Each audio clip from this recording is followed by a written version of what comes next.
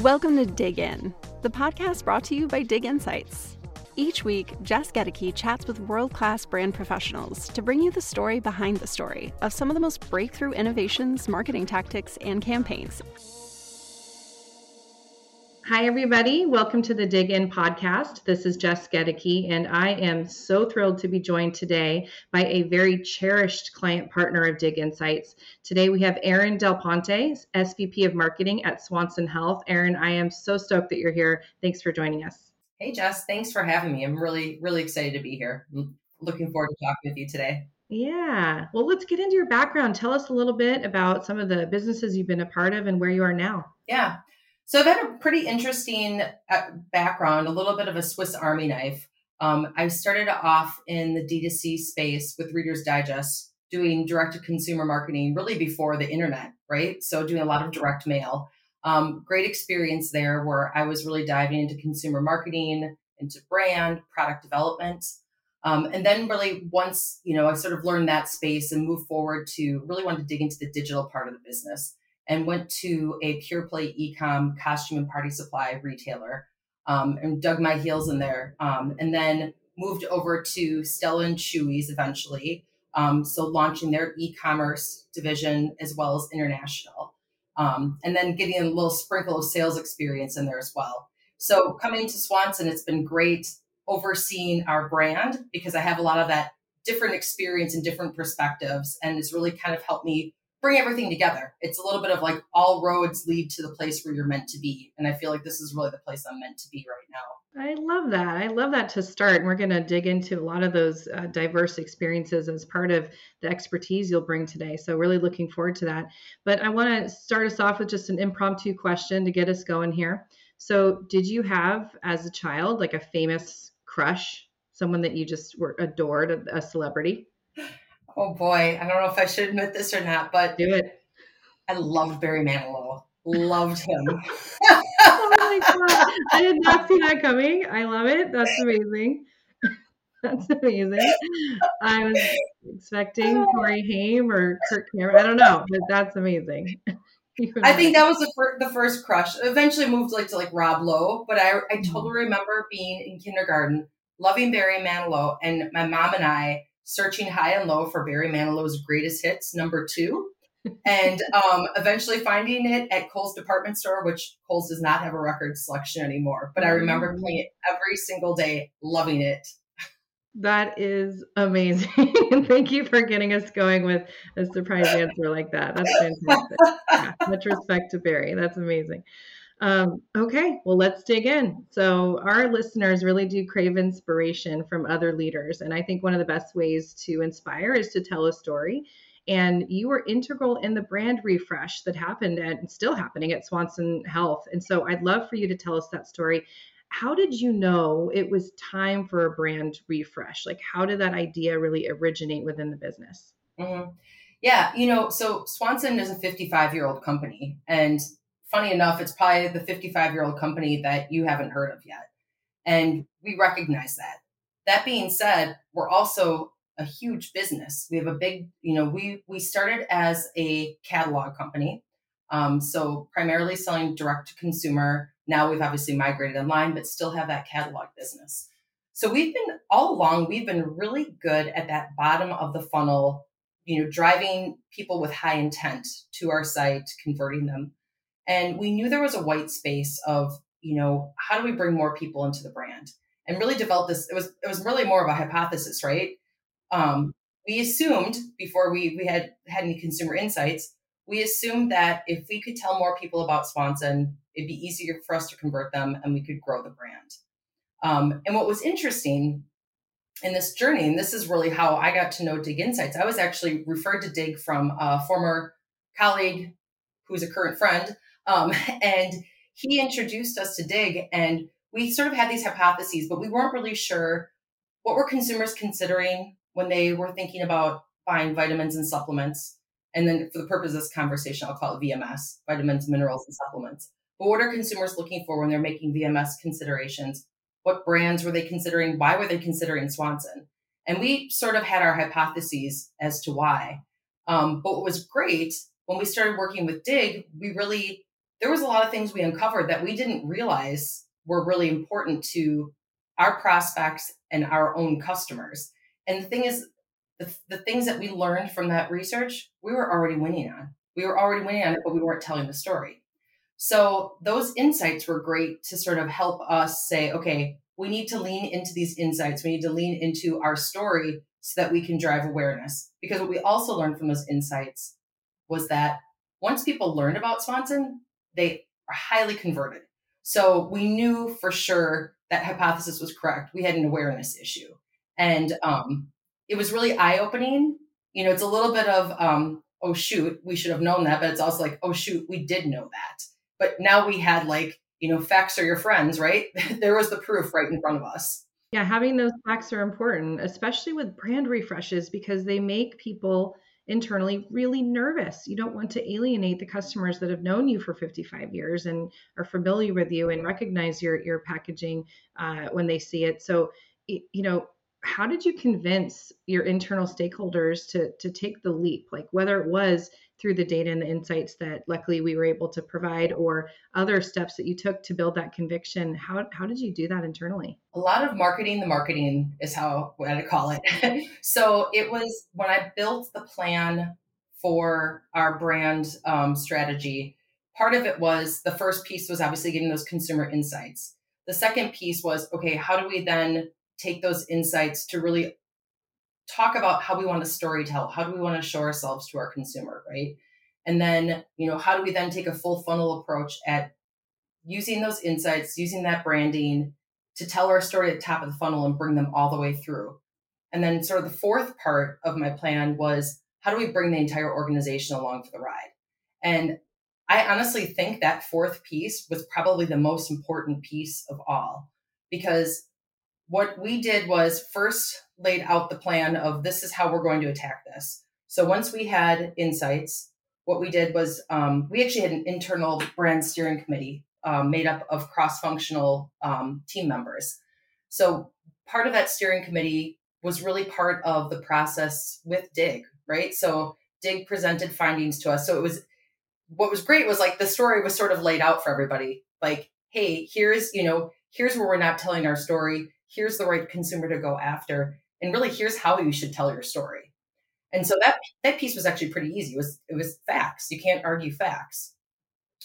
Once we, I think the really scary part was once we got to how do we bring this brand to life with what we've learned, and how do we make everybody in the organization feel good about it? So we actually partnered with another outside agency who helped us.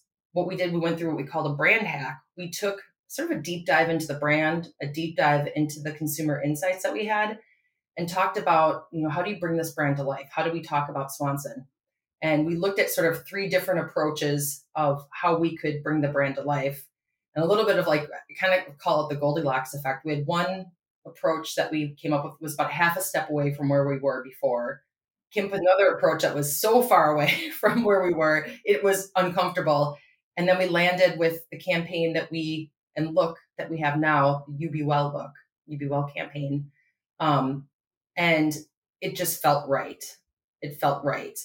And so we went on actually an internal campaign in the organization to sell this look, this feel, this message into the organization. And I think once you create transparency and you bring people along for the ride, they feel good about it. And so it was so much easier to bring it to life. But it's so important to bring along key stakeholders and just bring around the organization, because everybody's so passionate about Swanson. It's like sending your baby off to school, right? You want to sort of have a say in like what college they go to, but like, you know, ultimately that the decision is going to be with the baby, right? Like in this case, like the baby was the brand. Like the progression that we made to the branding we have now was really it was a natural progression of who we were. And we just needed to sell that to the organization. That's a great analogy, the sort of, you know, kid or baby choosing the college. And I think what I've picked up from you as we've been talking and I've seen the campaign is that it is something that I think the Swanson team can be proud of. I think that it you know, effectively represents the evolved illustration of the brand. So tell us a little bit about the new positioning. Like what is Swanson today? Yeah. Well, you know, what's interesting. What Swanson is today is what Swanson really was when Lee Swanson founded the company 55 years ago. So he really had this, we're based in North Dakota, in Fargo, and he did everything. He was the expert. He researched for solutions. He built the team. He built the business, shipped the product from North Dakota. So there was really this sort of like this hardworking Midwesterner, help your friends and family kind of mentality. And you know what? That still is alive in the organization today. And that's what was so interesting to me. When I first started at Swanson, the overriding sentiment that I had gotten from everybody was this pride of, this is Fargo. We're doing this ourselves. We have scientists, we have pharmacists, we have licensed nutritionists, and we're researching, we're innovating, we're shipping. Like, it all starts in Fargo. And, it was interesting knowing that and going into this process. I knew there had to be some sort of connection there that we had to pull together, because I think that's really integral to who we are. Because and that's really where the story is. If you look at our branding now, it's really all about, we're humble. Like, we're so humble. We have not talked about our expertise for years, right? We're so humble that we have not told everybody all the steps we go through to quality check products. So I think the voice now is owning up to who we've been. We're still humble, but we're proud, and we know it's okay to tell our story, because that's how people learn about your brand. That's how people make their choices, is when they understand the expertise and the quality and, the depth of assortment. And you just have real people in the Midwest who are making this all happen. Mm-hmm. It's a wonderful heritage to stand on, and it is something to be proud of. And having seen the campaign, I do think that is personified within that. So, yeah, it's really compelling. And, when you think about a brand refresh and you think about how you measure success, I think there's kind of two schools of thought. One is, we know we need to kind of modernize, but our main goal is to not alienate our existing customer base. And it's just almost like a do no harm. And then the other school of thought is, how can I use this to actually, get a lift, to actually see greater sales, greater consumer adoption? How do you judge success for the refresh? Is it in one of those two camps or somewhere in the middle? Well, we did, we're also very mindful in how we execute. We've always been very careful. So we did do a little, I would say, pre-testing the waters before we went live with the refresh, sort of testing some creative treatments to existing customers and new customers, and testing some of our messaging just to make sure we had it all fine-tuned. And we did learn a few things from that sort of pre-test that helped us tweak some of our messaging and for the better. So we kind of went into it like carefully. But for us now, we've been very clear to message to our existing customers who are so important to us and have really built Swanson to what they are now. We're still the same Swanson. We're just telling our story. And so we're owning up to that. And I think it's been interesting to see prospects and sort of the feedback we've gotten from prospects. Like, there's a lot of really interesting points of view of Midwest people are excited about. They're like, oh, I love the Midwest. Like, who doesn't love a hardworking, down to earth Midwest person who's like, just trying to help you out? And so there's been a lot of positive feedback even from prospects. So for us to sort of measure success, obviously there's there's metrics that we're looking at, but I think, we're looking at, we can get down to metrics. We're looking at, how do we rank as far as like branded searches? How do we grow in social?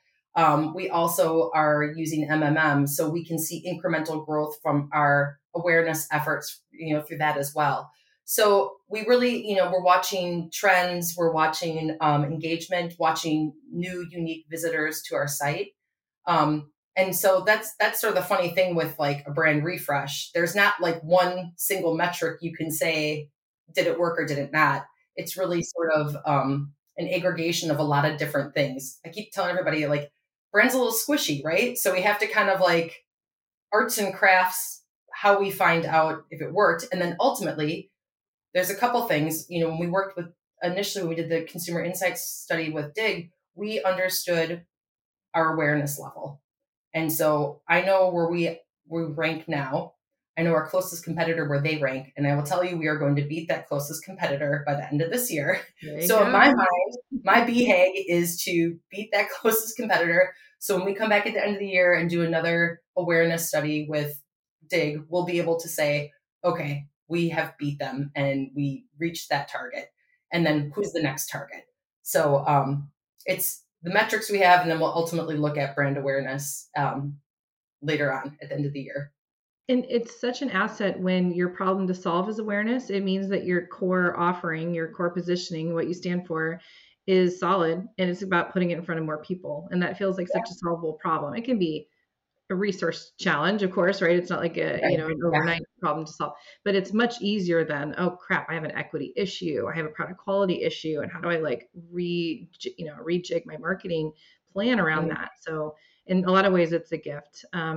So tremendous refresh. Like, what's your biggest takeaway from that experience? Well, I would say professionally, it's been probably one of the most fulfilling projects I've ever had in my career. It's been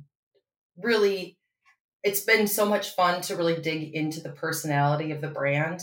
And it's like, you sort of have this like science meets art, right? Because we have the science behind the insights. There's a little bit of the art to making sure we bring forward the right voice and the right message. So I think it's been really fulfilling. And I think the other part that's been really fulfilling is seeing people who have been at Swanson for years come to me and say, like, this brand look and feel is like exactly who we are. Like, this just feels right. And the pride that comes with that. And I think that is almost the most fulfilling piece for me is how much employees connect with it, how much we're seeing our own customers and prospects connect with it. It's just a lot of pride. I feel really good about all of this, and I'm really excited to see what happens over the next 55 years with Swanson. As we continue on this journey of really bringing this brand to the world. Yeah. Well, if you keep taking all those vitamins and supplements from Swanson, Right. you live to see that. So, congratulations on a tremendous refresh. So, let's turn to a little bit to you as a leader. And I'd love to hear, what is one of your more passionate viewpoints about leadership today? I believe that there's kind of a couple pieces with it. Number one, it's so important to be transparent. I think all of us have worked for leaders who keep things close to the vest, or maybe don't share the good and the bad with everybody. I'm not afraid to tell my team, like, I don't know the answer. We'll figure it out. Like, or I don't know the answer, but I think you might have the answer. And can you help me to figure out what the answer is? I think there's that transparency and like acknowledgement of like, I don't know how to do this alone. I don't know like all the answers. And I think also giving sort of that freedom to your team to say, like, you can figure this out. I trust you. You're professionals. You come to me with solutions, or you tell me how you think this should be fixed, because then there's an ownership to it, and you're feeling much more connected to the solution, much more connected to the project. And I always try to lead the way I always wish I would have had leaders treat me throughout my career. And I've had a lot of great leaders that I've worked for. I've also had some that maybe haven't been as great. And I think I know what I felt like I needed, and I want to make sure that my team gets the things that I felt like I needed all along. Yeah, I think that, the people that you lead and develop get that benefit of everything you've learned. You're almost Frankensteining like the good and the bad from past experiences. And on the point of transparency, one thing I think that's really freeing about that is that you don't have to worry about a facade as a leader when you're very transparent. It's actually less stressful when you think about it, because you don't have sort of one face for this audience and one face for this other audience. Sure, you might manage communications differently based on like what level you're talking to, but when you're transparent, you don't have to have two versions of the story. And I think today the workforce demands transparency. I mean, consumers demand it of brands, employees are demanding it of leaders. So that's phenomenal. I'm just so glad to hear you talk about that. And I'm sure your team's very lucky to have you as a leader. I'm lucky to have them. They're pretty great too. Yeah. Just like spoken like a good leader to say that, tosses it right back. That's the way that works. So tell me, which new tools or approaches or frameworks have you been leveraging in your work, and which ones have had an impact? So I would say, you know what, I guess I'd be remiss if I don't talk about AI, right? I think everybody's trying that. It's more experimental, right? Like, we're looking at ways of how can we use AI in copy. Obviously, you still need that human touch to it, but back to your point of having limited resources, we're we're a big company, but we also have a pretty lean team, and we're trying to crank out a lot of content, a lot of work. So as we lean into different tools, AI tools to help with that, and also make sure we're blending in that human touch to it as well. So I think it's really experimental. We have teams, I'm not as close to this, but we have teams on the regulatory side that's using AI, that's looking at, claims management, looking at, we obviously, because we're so heavily regulated, we actually have to look at reviews that we receive from customers, because we can't have claims that are outlandish in our reviews. So we use AI to sort of cull through those reviews. So I think that's, for us, it's like, how can we take that to the next level? But I will say, how do you maintain your authenticity? Because ultimately, who we are as a brand is being very authentic and real. And how real is AI? I think you can weave it in where it makes sense. But for example, I probably wouldn't use any AI in our creative, because we want to photograph real people. We don't even use makeup artists or hair. Like, it's truly real people. Let's see your wrinkles. Let's see your imperfect body. That's totally fine. So I think for us, it'll just be very mindful how we use it. No, I like that kind of notion of, there are certain parts of, certainly within the marketing discipline, where you need that human, not just touch, but you need the human sort of leading that. There are other places where you can tap into tech or AI to sort of get you a starting point, or maybe get you halfway through. So I think that's really mindful. Thanks for sharing that, because I know a lot of our listeners are trying to figure out, where does AI fit? I know at Dig, we've made some major developments using AI, and it's really about, where can we get more efficient, but then also, where can we kind of learn faster, so that we can apply that human thinking to take it to the next level. So yeah, exciting stuff. And so what's your hot take on the future of the VMS industry? Like, what's it going to look like in a few years? I think what's interesting, I see it becoming people developing their own personalized solutions for themselves. And what I mean is, in the space of EMS, you're not just taking one pill, let's say, right, one multivitamin to take care of everything.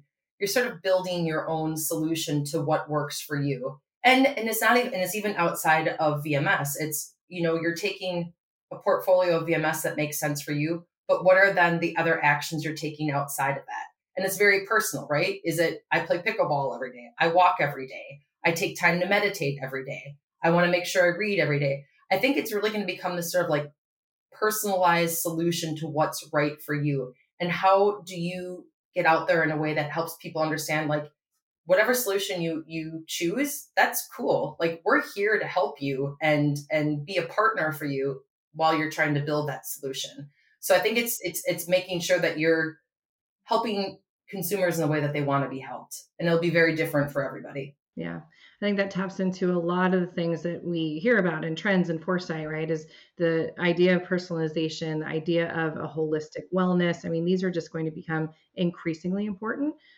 So yeah, that's helpful to know. And you guys are already well on your way to be in front of meeting consumer needs there. So that's great. Okay, we're moving to the final dig. This is all about you as a person, as a consumer. Feel free to take off the professional hat for a moment if you wish. What's the last product or service that you bought on impulse? Probably should. So I fell asleep on the couch early last night. So I was awake in the middle of the night because I fell asleep too early.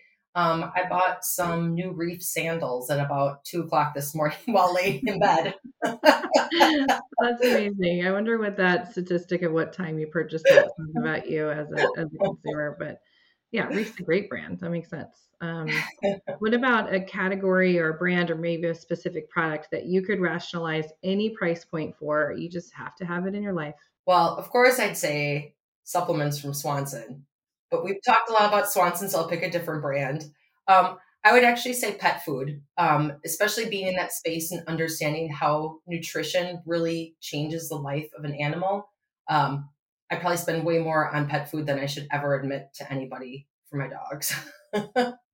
You have so many friends in that conversation, though. I mean, you and I both work in pet for a number of years. And, when you care about your pet like a member of the family, then you want to put the same level of quality and nutrition in their body as you do your family. And I think that's why we've seen this prevalence of, amazing new products within the space. And it's great. Yeah. It's great to see them coming closer to the expectations we have for human food. I'm sure they Exactly. appreciate it.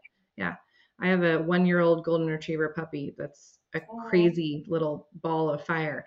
But we're at that point where he's like kind of moving from puppy to getting to be a little older, and we have to revisit his nutritional yep. needs, just like we do with our kids that are turning teenagers. Yikes! I'm going through a lot of change, Erin. Well, I think my dogs probably eat better than my teenage kids do. And that's Yeah, because they have control over what they're eating. I only have control over what the dog's eating. you have to So, put it in the bowl. Yeah, actually, you're onto something there. So brands have distinct personalities. We know that. What's a brand that you might choose to date and a brand that you might choose to marry? They could be the same brand, but sometimes not always. oh, yeah. I would say from a dating standpoint, you know who really interests me? Noom. And I will say it's it's really interesting. I actually started using Noom about a year ago. And so obviously I'm much more aware of them as a brand, but I like their conversational style. I like they're kind of like a best friend. So I don't think I'd marry them. Maybe I'd like they'd be my BFF because it's very much like educational. It's very much like low pressure. It's very much like, hey, I want to help you. But you know, if you don't want help right now, it's cool. I'll still be here. Like Cool. That's I, really I, good. I like the approachability of the brand. So I would say they'd probably be BFF. I'd say as far as marrying a brand, for sure, my big crush has always been Target. Love Target. Everything about Target. You can see any content from Target, any ad from Target, immediately you know it's Target. Like you don't have to hear a soundbite. You don't have to see a person. Like you immediately know that it's Target. You walk into the store and it has that same feel, that same vibe. I love that they have such like engagement from just like from influencers and just like anybody. Like I'm part of the mom set too, right? Everybody talks about going on a Target run. Everybody talks about like I went to Target and I left 500, kind of $200 later, right? But like it's so like woven into I think so woven into what I do. Like it's great. I can have products delivered to my house. I can go to their houses again. Like I've gone and hidden out at Target because I just needed a break from being at home. Like it's a Yeah. little bit of everything. I think Target would be my brand that I would marry. Yeah. Well, that's a great testament of it and the role it plays in so many people's lives because it's a safe haven, it's a happy place, it's a respite, it's also where you can get literally anything you need for your Yeah. household. So, yeah, that's a great one. So finally, Erin, a lot you can tell inspires you, but what really keeps you inspired at work? I think what keeps me inspired at work is actually seeing other people get excited about the work that we're doing. I feed off of other people's energy and I get excited about what we're doing. I get excited about the story we're telling to consumers, but to see other people like in the environment that I work in get excited about it too. Even something as little as part of our brand refresh, we created backgrounds for Teams and Zoom that are branded. And I love when I get on a call with people in the organization and like somebody who you would never expect has the branded background because we didn't make it mandatory. And like just see like they're embracing it, they're excited about it, and I think seeing that it's so exciting. It's I have kids and I get excited when they pick up on positive things that I've tried to pass along to them, and I think it comes into the workspace too. You love knowing that what you're doing is making an impact positively on people. Yeah, that's fantastic. Well, honestly, as the research partner that was part of this initiative, nothing makes us more inspired or excited when we do see the insights we were able to partner on and bring to bear live out in their sort of new world. And so when I see that background as well, I get really excited on behalf of the DIG folks that worked with Swanson and were able to do part of that research. So thank you for trusting us with such an important business objective. It was such a pleasure to work with you on that, but also to have you here today to hear so much more about your background and some of the lessons that you've shared. So awesome conversation, Erin. Thank you so much for being here today. Thank you for having me. Really enjoyed it. And I've actually really enjoyed working with Dig. I mean, I do have to say that if we did not have Dig, I don't think we could be where we are now. Those insights were so crucial in bringing to life the brand as it is. So Dig was at the beginning of the journey, and it's been really fun to go through all of this. So yeah, really enjoyed it and really enjoyed our talk today too. So thank you. Thanks, Erin. I love it. Well, thanks to guys for joining us again on the Dig In podcast, and we'll see you next time. Like what you heard? Share the inspiration or head to diginsights.com to learn more about what we do.